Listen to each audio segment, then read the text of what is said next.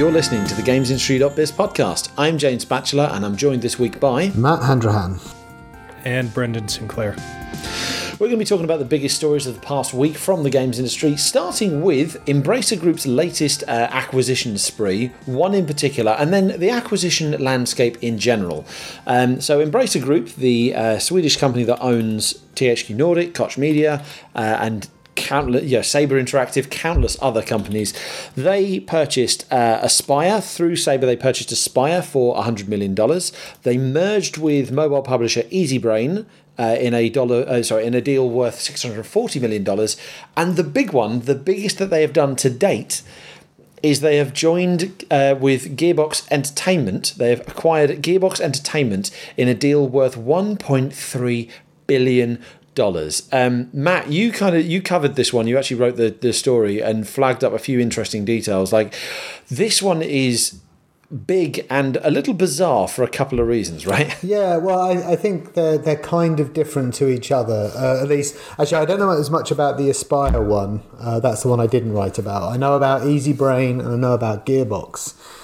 I think what's notable about them tells us something a little bit, at least about Embracer's strategy and what the hell it's doing, I suppose. So basically, like Gearbox, the figure you'll see reported, and it's been reported by us as well, but you can't have the context. You can't have it without context because the context changes everything about it. Is that the deal is worth $1.3 billion? It's actually closer to 1.4, but the reality is, Gearbox have only been paid $360 million or thereabouts up front. And over $1 billion of it is in earnout, is in performance bonuses, basically. To achieve the performance bonus, they'd have to earn. So basically, the amount of money the amount of revenue they made in calendar 2019. If they made that every year for like the performance review period is 6 years, 6 collected years, and I think they have to surpass around $1 billion in revenue in that period. They actually only made about $120 million in revenue in calendar 2019, so they'd have to perform significantly better than they have been doing, sort of maybe double the performance. We don't have enough financials from Gearbox to actually know how they performed in the whole 6-year period before 2019, but that's all we've got to go on. But needless to say, when you look back at Gearbox's past, Borderlands 3 is easily the biggest game it has released since Borderlands 2. I think that's fair to say, right? So they've released one really, really big game in a decade. They've had pretty uneven performance since then. So it would involve Gearbox really stepping up. I mean, I would say that structure of that deal, for so much of the value to be based on an earn-out per performance clause, but yet that figure to be presented as the value of the deal itself is somewhat unusual to me. And even within that $360 million, half of it is in B shares of Embracer. Looking at EasyBrain, that's a $650-ish million deal. Every single dollar of that is in shares, is in equity. Not $1 is paid in cash. And that, again, is a little bit of an unusual deal, particularly for a company like Embracer, which is on a big acquisition, has been on the acquisition path ever since it was founded as THQ Nordic all those years ago. I think for me it just raises questions over why, I suppose. I mean, why is so much of the value of these deals deferred? Why is so much of it being given in a form which actually dilutes the value of Embrace? You know, all of these B shares are newly created, so every time it's issuing these things, and if you look back over a lot of its deals, all of these are being, in very significant part, pretty much every transaction is creating more and more owners of the whole company. It's diluting the value of the company itself.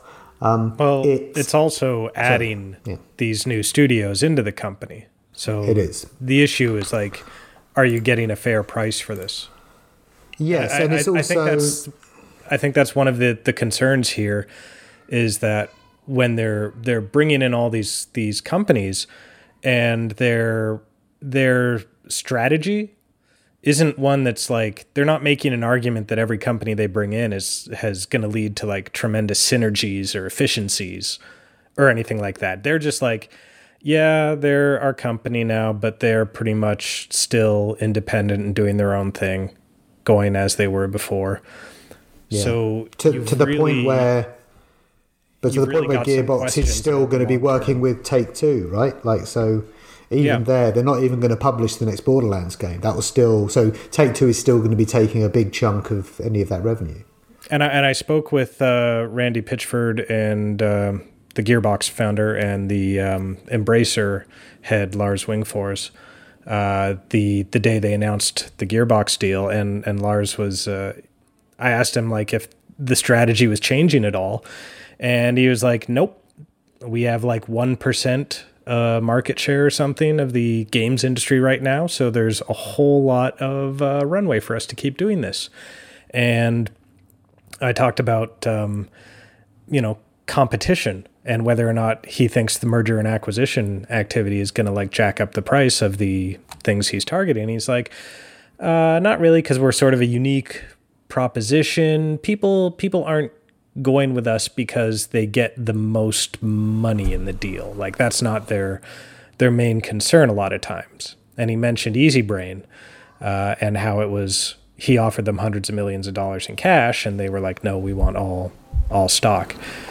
And I mean, that suggests to me that like, not only are they continuing to just acquire companies as fast as they can, but they are going to continue shelling out shares of Embracer in order to fund the acquisition. And that is the big thing for me. Like you talk about red flags, and that just does not sound sustainable in any way. So this is the thing, right? Like this is fundamentally what Starbreeze did. This is how Starbreeze fell apart. On a much smaller scale, but Starbreeze went through a period of acquiring lots of things, and it did that not through because it had enough cash to do so. It did that through lines of credit, and it did that through issuing shares. And when the products that were supposed to result from all of these acquisitions didn't take off, the whole thing fell apart very, very quickly. I did some very, I guess we kind of famously don't necessarily look at these subjects as close as we could ahead of recording, but I did have a quick look through Embracer Group's financial reports. And in the 6 months, I think it was, let me check what the period was, I think like April to September 2020. The Embracer Group, so that's all of the companies in the Embracer Group, there's a lot of companies now, made revenue of about $500 million US. EBIT, so that's kind of earnings before interest and taxes, of about $52 million. And that's in 6 months. In that same 6 month period, I think it spent about $3 billion on acquisitions, or like the equivalent value of $3 billion. I mean, a lot of this is deferred because it's being given in form of shares. If you look in the investor relations pages on their website, you'll also see them opening larger lines of credit with banks. I think red flag is the only way to see it, really, because it really does seem to be. And another wrinkle here, of course, is I don't know if either of you ever covered Embracer Group's financials, but there's always this thing where they talk about how many games they've got in development at Embracer Group, and it's like 80 or something. But they've got so many companies now that if each of them have about 5 products in various stages of development, you can kind of legitimately say that. But it really does suggest that, I don't know, I just wonder, it just looks like a house of cards to me, and you wonder how many of the cards have to fall for the whole thing to collapse, because I'm not like I think after many years I've got a feel for kind of good deals and bad deals, and as Brendan mentions red flags, I look at this and it doesn't really add up to me, or at least it seems to be built on it seems to be built on momentum. And if that momentum kind of wavers or wobbles, who knows what happens, right? It's also interesting, like when you talk about Embracer's M&A strategy, it's not just one strategy at play. Obviously, Embracer as the group, as the overall, has kind of final say. But going from my interview with THQ Nordic just before Christmas, they purchased... So back in November, Embracer Group, across all its different subsidiaries, bought, I think it was 12 studios and one service company, one marketing agency. Like it was like one of the biggest, if not the biggest, wave of acquisitions the company has done to date. I spoke to THQ Nordic about their part in it. And they were talking about they have their own M&A strategy. They are looking for companies that fit with their portfolio specifically. They not teased, but they kind of said they consider bringing in like another publishing kind of team. And they were talking about, but they sound like they very much have control as to which parts the THQ Nordic part, acquire or merge with. And then a lot of these the recent ones have been done through Saber. Not Gearbox. Aspire has been done through Saber. In that wave of 13 acquisitions back in November, I think at least 4 or 5, like a significant chunk of them, were through Saber. I think that's driven by Saber. Anecdotally, the THQ Nordic guys said they called the Saber guys, you're big, something like you acquisition monsters because you keep buying everyone up. Like if you've got, and then obviously Koch Media and Deep Silver, their publishing label, they have their own priorities. So when you've got like 3 or 4 big companies within a larger company, all looking at different, I don't know if you can call it a strategy if there's like 4 or 5 different plans at work. And all right, there's this one parent group kind of giving the go ahead, but there's not one overarching vision on where this company is going. There are literally just pockets of it. Well, I think that there was in the early days. So obviously, Embrace Group used to be called THQ Nordic, and at first it really did seem like THQ Nordic had a clear strategy. It did seem to be picking up sort of older IPs in genres that have fallen out of favour, maybe trying to resuscitate them a bit for the market. I just finished writing up an interview with a German company called Me Games, which made Desperados 3 last year. Now that's a THQ Nordic property, and they picked that up, right? So that seemed to be kind of what they were looking at in the early stages, but that has changed a lot now, and I think it really depends on what you would call a strategy. So it is a strategy to just buy lots and lots and lots of companies to inflate your value, then get rich. That's a strategy. How many studios has Embracer bought even this year? 15? Something? Like, it feels like every single quarter we're writing up 3 or 4 new acquisition stories. And like you say, there doesn't seem to be all that much uniting. Now, I think there did used to be. I think Chris was pointing out that this was... Chris, who isn't actually on here to kind of make his point or defend his point or explain it, but he was saying that it was like getting these smaller, kind of older IPs and revivifying them, finding them a new place in the market. I think that definitely was the case, but acquisitions like Saber Interactive, acquisitions like Gearbox do not fit with that picture at all. To Brendan's point, do you get the best deal? I don't know. Is 1.3 billion the right amount for Gearbox? Company that made in one calendar year, less than $120 million or around $120 million. That's at the very generous end of, of evaluation. That's sort of like 13x. That's pretty high. And like when you look at what Gearbox has made, it's got Borderlands. I think that's probably where a lot of the value comes from. But if you go back, it's Borderlands has got a bit of a checkered release history. And also, like if you look at one of the press releases, they list what Embrace Group owns. So I'll go through the list here. Saints Row, Goat Simulator, Dead Island, Darksiders, Metro, Kingdoms of Amalur, Time Splitters, Satisfactory, Wreckfest. I'm not saying like I really enjoy some of these games, but these aren't like big hits. You know what I mean? Like that's a lot of kind of, mid-tier stuff, and there's nothing wrong with that. But there's an awful lot of spending going on here for a portfolio that doesn't, to me, seem like it has an awful lot of potential for like really big, multi-million selling games. Maybe that's not necessary, but I can feel like with this level of spending, some level of like high performance in its catalogue has to be expected, right? Yeah, absolutely. On their website alone, it says like the Embracer Group owns over 200 IPs, and obviously that's because he was snapping up all those old ones, like you say, and like the ones you list off there. Yes, there are some impressive IPs in there, like you say, like there aren't many that are huge big sellers, but also there aren't many that release regularly enough to warrant, to generate revenue. Like, okay, yes, they own Saints Row. When was the last Saints Row? I have to say, I'm not a big follower of the series, but it's been a while. I'm stunned we haven't got one since. I'm stunned it's been so long since the Saints Row game was made, given that Deep Silver. I guess Deep Silver is the part of the company with the Saints Row. It's not like it's got an awful lot of other IPs with that sort of commercial potential. That I am surprised we haven't seen more from that. But even so, but that's the kind of the pinnacle. That's one of like the IPs that you'd really say is like that's one of the most commercially viable ones, and even that is double A, I guess, probably. Yeah, like I know they're working on a new Saints Row somewhere. But like you say, that's one of the bigger ones that they've got within the group, and it's a very infrequent release. They usually list things like Dead Island, and Dead Island 2 still does not exist. Yeah. Despite the fact that it was announced ridiculous number of years ago. All the THQ Nordic ones the old THQ ones they bought, they've done re-releases, but they have, I think Desperados 3 is one of the very, very, very few where they've done a new release of an old THQ IP.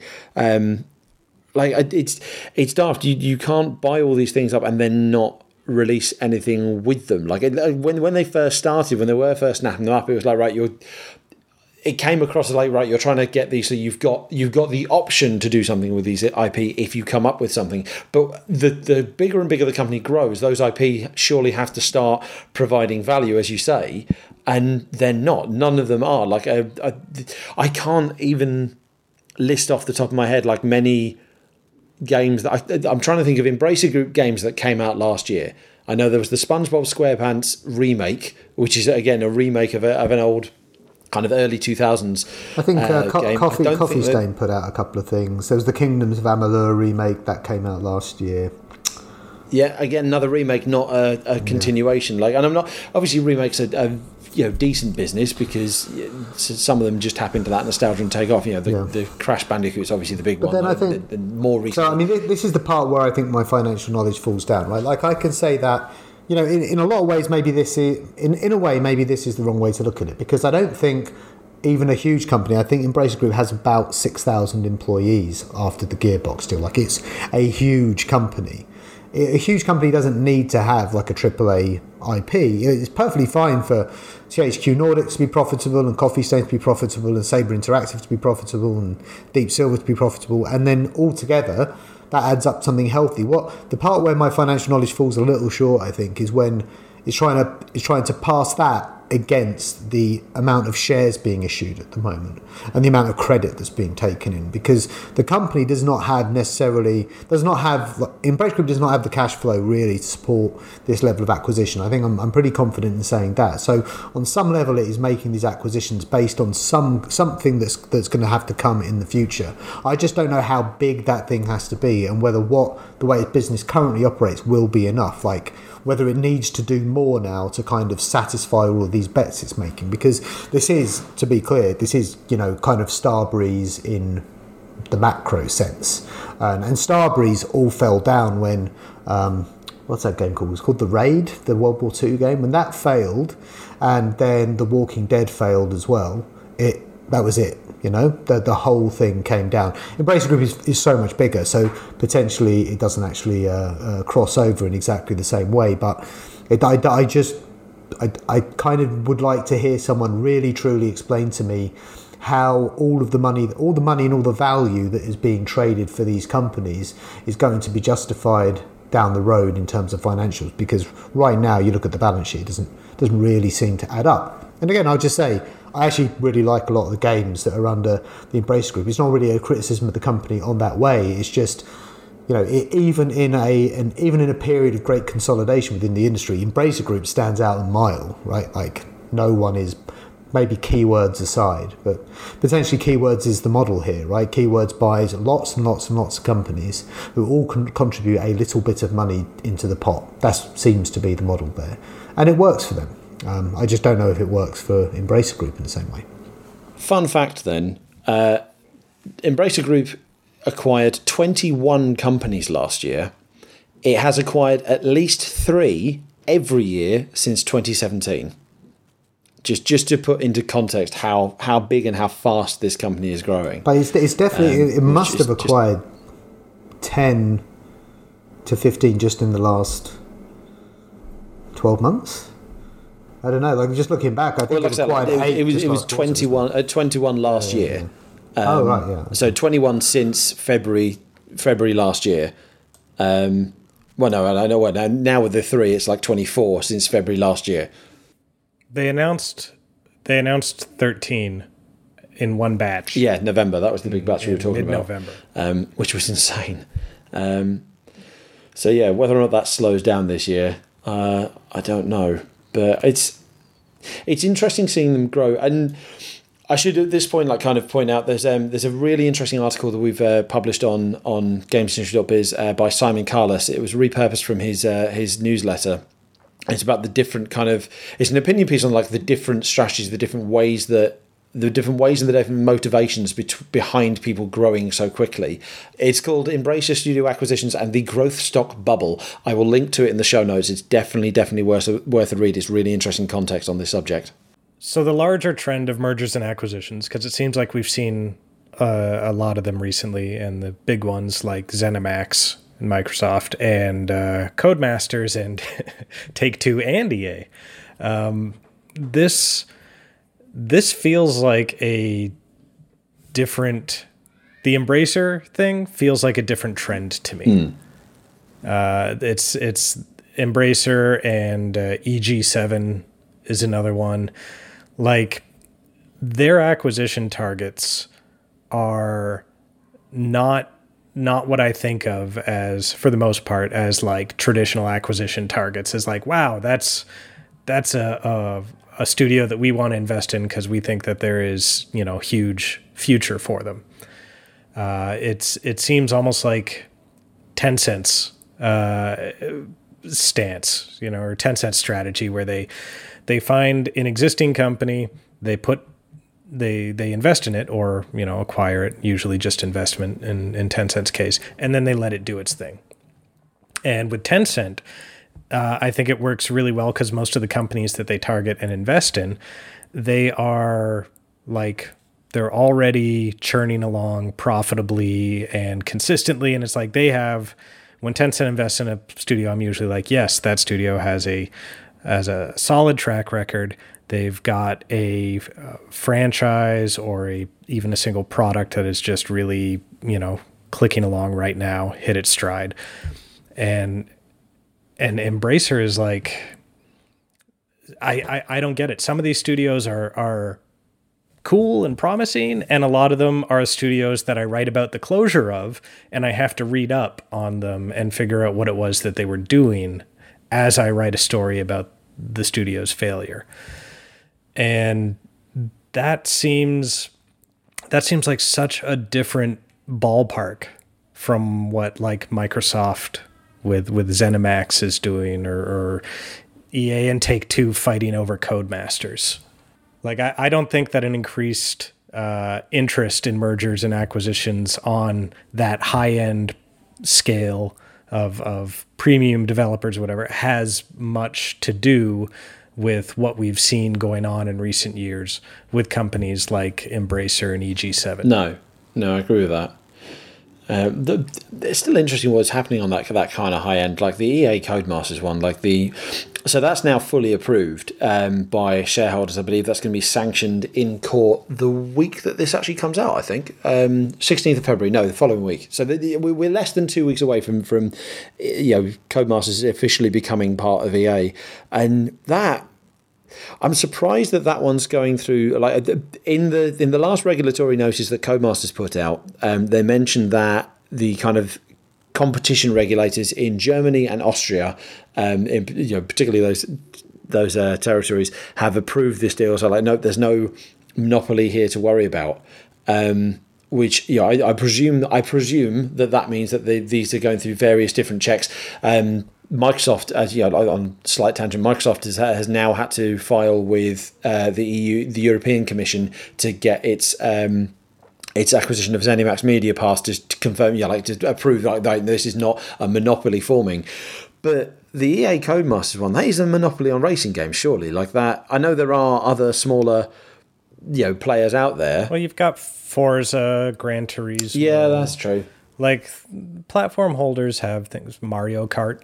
Yep. I guess it is certainly, it makes EA the go-to place for certain kinds of racing games, but yeah, I mean, given what EA has been allowed to have with, football, other sports over the years, like this does not seem to be fundamentally different. I also don't know exactly whether a monopoly would be adjudged to be in place on a specific genre within video games. I think it'd be a kind of a bigger picture thing. Like, is this one entity too powerful, like within the whole sphere of games?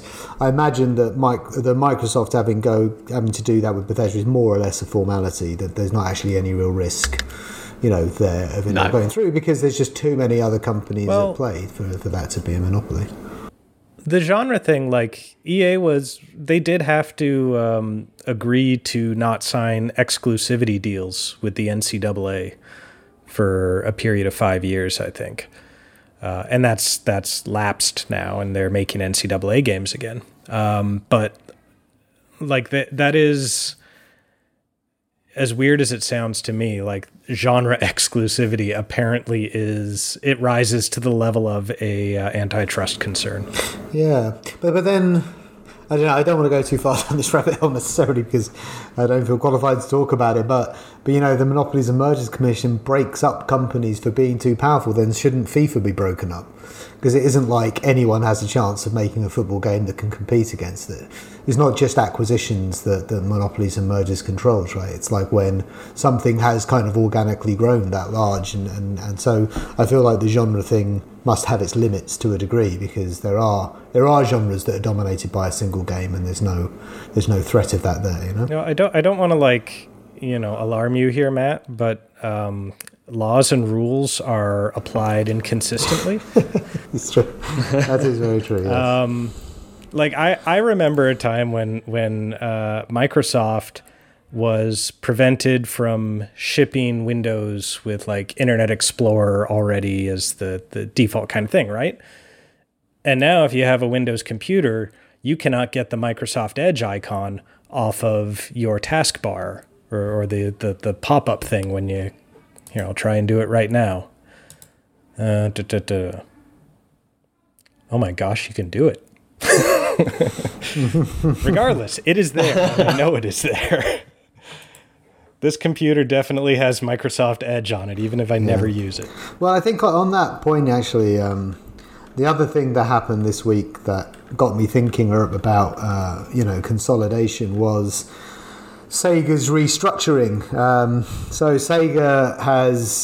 Sega's been having a bit of a rough time of it, not because of video games, but because of the kind of the parts of its business. A lot of Sega relies on physical locations to be open. It has a pachinko machines business. It has sort of gaming machines, like in the sort of the gambling type sense business. It owns amusement arcades. It owns resorts and hotels and this kind of stuff. And at the start of this week, or the end of last week, we reported on at the start of this week, announced a plan to effectively, what previously were divisions of Sega Sammy are now going to function as separate companies with separate portions of shares. So they're going to have Sammy Corporation and then some riff on Sega Corporation. I think it's the Sega Business Corporation or something. So you're going to have all of the amusement stuff, pachinko and all of that, in one part, like as a separate business entity. They're both still going to be they're both going to be wholly owned subsidiaries of Sega Sammy still, but they're just not going to be feeding into the same balance sheet anymore. But the weird thing is, and again, this is one thing where I'm not quite sure exactly how to read it, but when you look at the way that the shares have been apportioned out, I think the Sammy Corporation, which is where all of the struggling parts of the business are, has about something like 90 million shares. The video games part of the business has about 1,100 shares. And that has started a lot of people talking about whether this quite unusually lopsided structure of these two companies is, suggesting that maybe a sale or it's about making one or the other part easier or more difficult to sell. And it got a lot of people talking about, is it a possibility that Sega's entire video games business gets bought up by somebody, and that maybe this is the reason why they did that is to kind of make that a little bit easier, and that there that is something I think where even more so than Bethesda would have to be looked at quite closely, because Bethesda is a big company, but Sega is, in terms of pure IP, I think just as big and just as broad. It's Microsoft. Microsoft's going to buy Sega. Well, you heard it here first. That's the rumor, isn't it? That is interesting. Well, one other thing I'd say on the... Well, I was going to say, it would make a lot of sense. Microsoft it would really benefit from having some IP that has traction in Japan. Buying Sega would get you Atlas, and it would get you the Yakuza team, and you'd get all that. The thing that's really characterised Sega outside of Japan is its growing strength in PC, and obviously Game Pass is also on PC, and I think that's the part of Game Pass that has had less love. Like, that's kind of lagged behind a little bit. I think only Gears Tactics, I guess Flight Simulator as well. These have emerged in the last sort of 6 months or so, and they've really kind of added value there. And if it bought Sega, it would get Sports Interactive, and it would get other PC developers whose names I can't really remember at the moment. You get a lot, right? You'd get Creative Assembly and other AAA. You get Creative Assembly. Like if you put the entire Total War collection on Game Pass PC, that is going to turn a few PC gamers' heads. Exactly, and you get Sonic, which I guess you'd have to be someone other than me to see the value in that, but I'm sure there's some value in having Sonic on board too. But it actually makes loads of sense. It ticks a bunch of boxes, at least as many as Bethesda does, I would say. I mean, Bethesda has some really big boxes that it can tick because it's got that level of IP, but it's also got a bunch of smaller stuff. Whereas Sega is just a very diverse games business, right? And Microsoft's whole business plan really is around trying to offer a little bit of something to everybody, so that it can grow Game Pass like that. So it's a fun one to think about. I don't know if it can happen, because I really have no idea how much that transaction would cost, and it might be difficult to pull off. But all I can say is all the video games fall under a part of Sega's business structure now that only has 1,100 shares in it. So that's not very many people there's not very many people to convince to sell, whereas the other part of the business would have a lot more people to convince. So who knows? Whatever the cost would be, it would be worth it just to make the Xbox Series S and X backwards compatible. Yeah, I mean, I would love it. Get some bass fishing on Game Pass. Dust off my copy of Power Stone, then my weekend is set.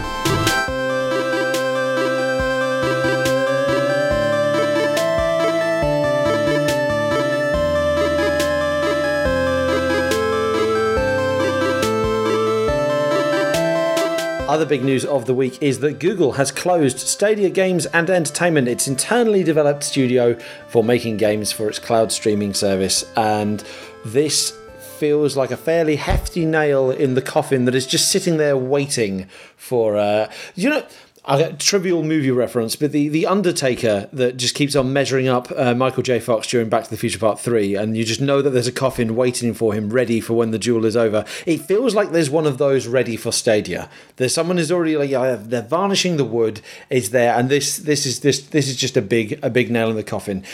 It's hard to see how you convince people to really push and how you really sell a cloud streaming service that you've positioned as a platform without any kind of exclusive games, and particularly without exclusive games that demonstrate the full power of this service. I remember being in the room when Phil Harrison was explaining what Stadia was, back at GDC a couple of years back, and off the top of my head, I don't remember the actual feature, but some of the stuff he was saying, that Stadia could do, because the sheer power of cloud processing that you can't do on a console, you can't do on a PC. It's all these big stacks of the different features that they would be able to have, and the hint was that Stadia Games and Entertainment were going to demonstrate that, and now they're not, because less than 2 years later, they are shut down, and they're pushing more towards a kind of a third-party service kind of model.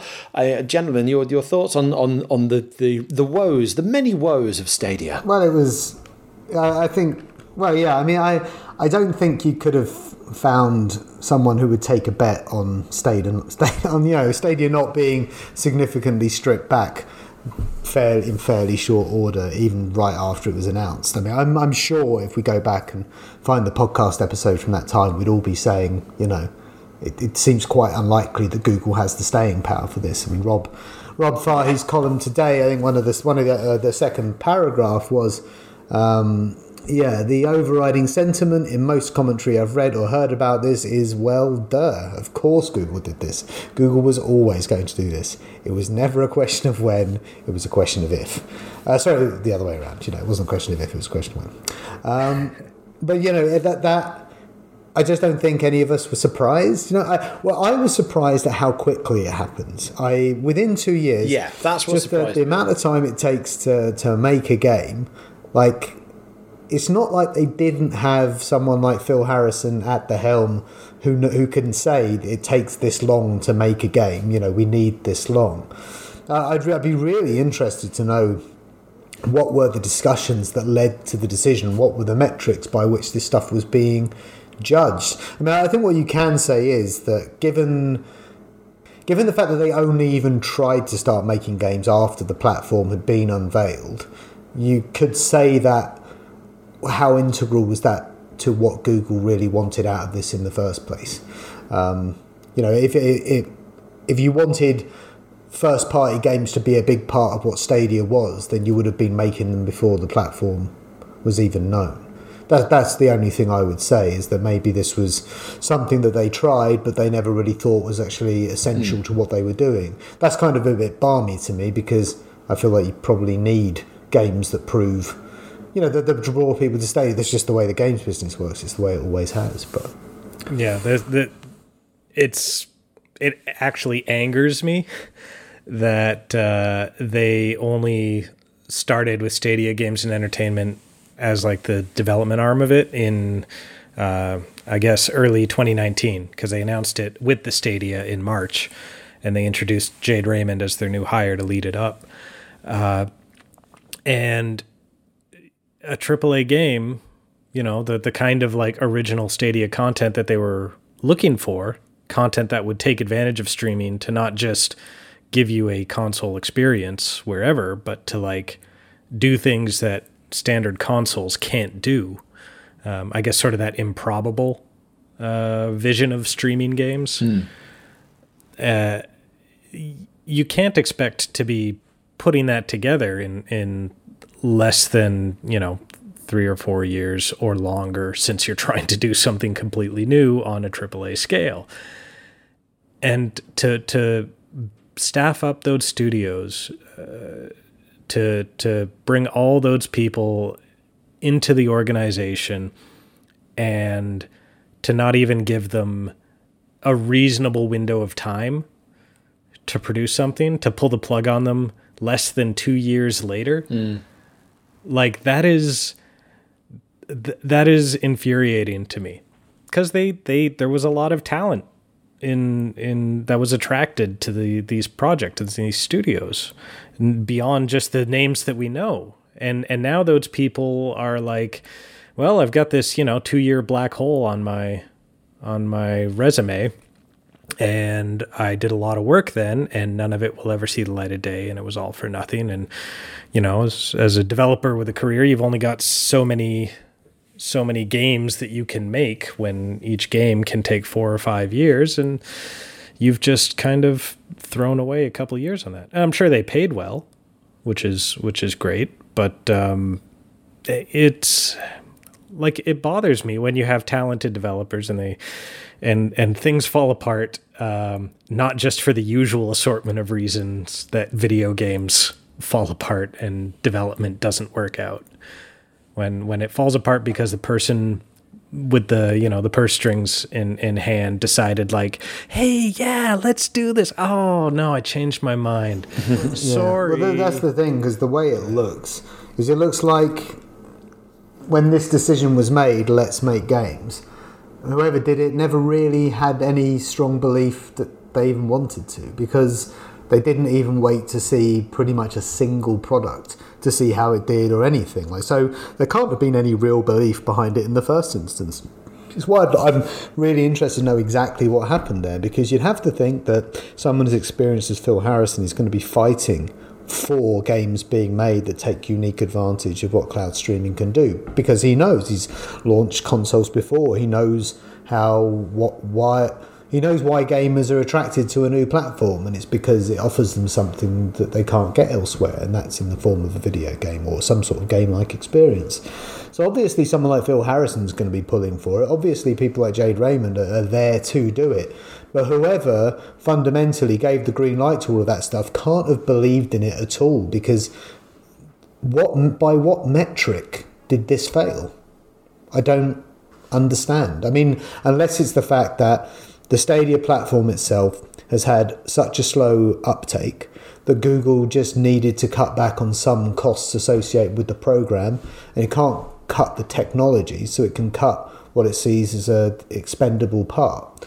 So maybe it's the fact that Stadia itself just isn't doing well enough for Google to justify continuing with the development effort. I mean, but that's extra disappointing, because it might only have been another year before we started to see some products, and I just don't feel like that just doesn't seem like a very smart time to kind of back away from it entirely. Yeah. Their deprioritization of it's sort of been telegraphed, I suppose, when you look at, like, they released a new Chromecast. Like, here's our next generation Chromecast, and it does not support Stadia out of the box. Like, there's a workaround that you can do, and we're gonna, months down the road is when we're gonna, like, unveil the, official support for Stadia in there. And, like, that's pretty telling that, like, there just wasn't a whole lot of institutional will behind the Stadia project, and that's a shame. But now that they are, so they've killed the internal game development, but they're going to continue with, like, Stadia as sort of a back end service, I guess, and that actually, just like from hearing about Bungie doing, once we all moved to remote work, they had the problem of, like, well, we've got new builds that we need to get to everyone, and that's just a huge amount of data to keep sending back and forth. And then they set up their testing to go through Stadia, and that seems like a perfectly useful, relevant, and viable way for Google to continue, running that business. Is it large enough to actually? I don't think it's going to, like, justify the amount of R&D spend that they put into this or the entire Stadia project, but, like, that can be a business going forward. That sort of offering, but, like, I don't see how at this point Stadia itself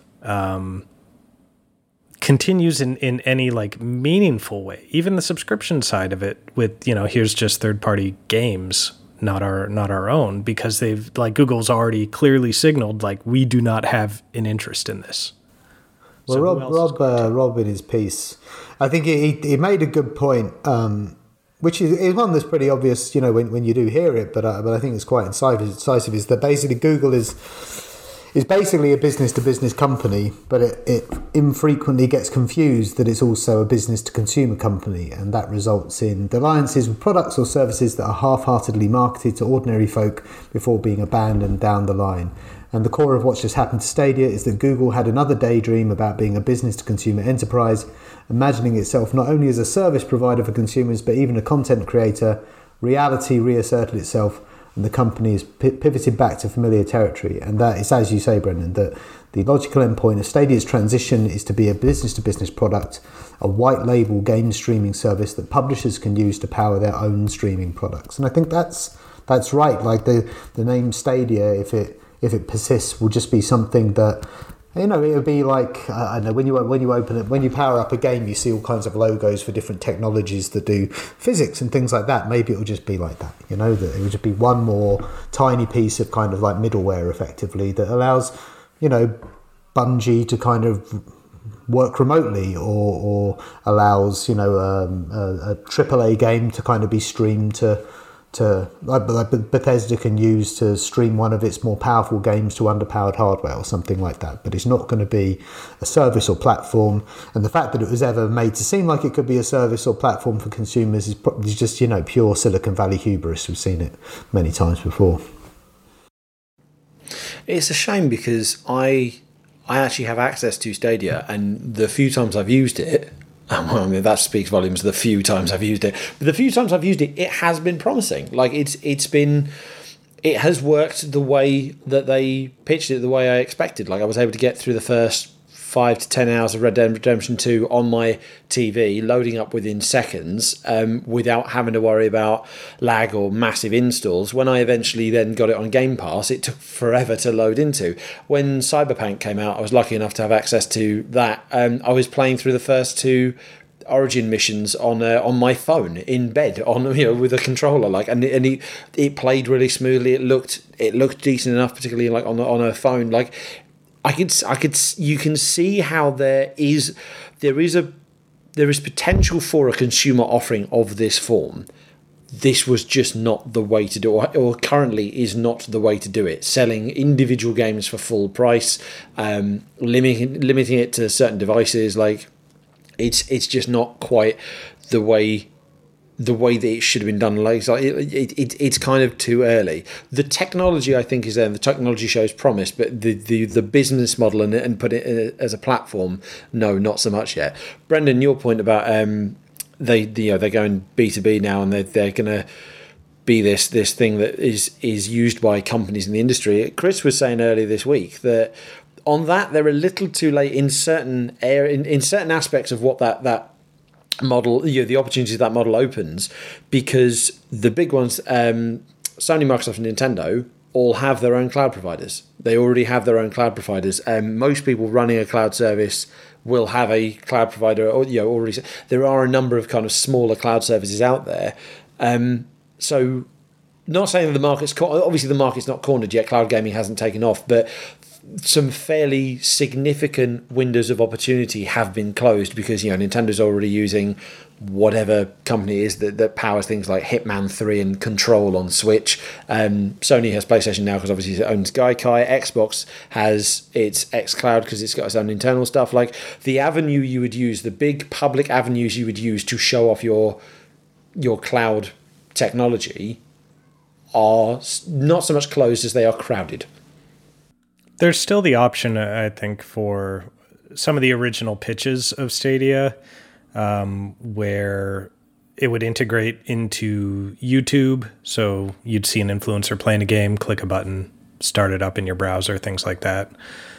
I think there's still possibly some potential in those, but it's still just seems at this point like I wonder who would invest in this after having seen Google just already cut and run on it. I'm actually looking forward to your 10 years ago column when we get to the point where Stadia has been unveiled. I actually looked back at our coverage from the Stadia unveiling, and it's not as bad as you would think. I watched a little bit of the GDC Stadia stage show where they talked about it, and there wasn't so much of the like, we are in this for keeps, we will be here forever, we are committed so thoroughly. There wasn't that kind of bluster that you so often see with these kind of big flops, but they did in the GDC, I guess in the Moscone Center, like in the lobby, while people were waiting to get in there for the Stadia announcement, they did have a like a little video game history exhibit where they showed like the Dreamcast and the Power Glove and things that were not commercial successes. And then they had a line of these, and then like a box at the other one at the end of it that was empty for whatever they're announcing today. And that seemed a little on the nose. See, that's the thing. You say that there wasn't. I mean, yes, hilarious. That is on the nose. But the thing I take away from that is like, yeah, I remember seeing that display, and because it was on the corner of the Moscone Centre, like outside for the first few days, and like the last box was empty, and then like the morning after the announcement, like there was just a Stadia controller inside it. But it really, yes, it's hilarious that they put in a few things that are commercially flopped, but the implication of that exhibit, the message they were trying to send is, look, here are all the biggest innovations. Here are devices that have etched their way into history. Like, as much as the Dreamcast flopped, it is historically a significant console. So good. And it continues to be a significant console for you, Brendan. They were putting themselves on a literal pedestal next to these devices. And what's come of it? And I know it's only 2 years. But when it's only 2 years and they are already abandoning their internal efforts to push the boundaries of what this service could have been, you can't help but feel that this is the beginning of the end, that this is the beginning of the decline, this is the beginning of the end of interest. If even Google is losing interest in its own service, what chance do consumers and other publishers have of maintaining interest in it? One more thing that I found looking back at old Stadia coverage, the month before it launched, we interviewed Jade Raymond, and she invoked yet another commercial flop in doing it, saying, a fully physics-simulated game is one of the holy grails of game creation since Jurassic Park Trespasser was being imagined 20-something years ago. And now we finally have a platform where we'll be able to deliver some of those experiences. I'm sorry, Jade. I'm so sorry. Well, I don't think anyone on this podcast is giving Stadia a snowball's chance in hell of ever being like a valid, viable and profitable consumer service. But it remains to be seen whether Google can deliver on some of those aspects of it, because as Brendan pointed out, that idea of integrating with YouTube and being able to go from a promotional trailer straight into a demo seamlessly, that is not something you need to sell a consumer on. That doesn't require any buy-in from a consumer. That just requires a consumer to do what consumers already do, which is watch trailers on YouTube. And that would just be a deal between Google and the publishers. And there is no reason, if that can happen, publishers will want it and consumers will like it. But that doesn't require Google to get people to sign up to this, and it doesn't require Google to make games that people actually want to buy. It just requires some enterprise type deals between massive companies that ultimately yield some benefit. I think even at the time that seemed like one of the better ways to do it. And one thing that Rob did say in his piece that kind of made me think as well, because what his point was, actually, the whole point of the piece is that for anyone that believes that streaming represents the future of the medium, the fact that the only company that was showing any signs of really wanting to use streaming technology to make new kinds of game experiences, the fact that that's gone, because Microsoft and Sony aren't really looking at they're looking at streaming as a way to deliver existing kinds of games, which obviously it still can be, and that's still good, and I like that subscription service idea anyway, but this was Google's promise was we'll make games that you can only do with streaming. The fact that they've gone means that it's really quite unlikely we'll see anything that does that anytime soon. But actually what he said was that perhaps the problem was that the visions being created were too pedestrian, that the shift that streaming promises doesn't actually really allow for experiences that people can have faith in or that could be good consumer products. But I think that's giving Google a lot of credit there. It does feel much more likely that just whoever arbitrarily opened the purse arbitrarily closed it again, and that's all that happened. Yeah, I will say, though, I am a skeptic, I guess, as to how much streaming really adds to games. Like, I understand that, like, maybe with cloud streaming, maybe we can have 1,000-person Fortnite instead of 100-person or whatever. But I don't see how that's necessarily any more fun. It's considerably less so in my point of view. 1,000-person Fortnite is basically going to make me feel even worse about my Fortnite ability than I already do.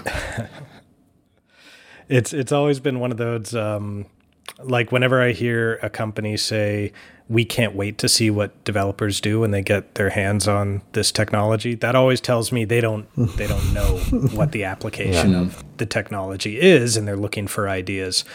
And cloud streaming, I feel like when you're trying to do something more than just replicate the console or PC experience, it's a big, we can't wait to see what developers are going to do with this kind of moment for me.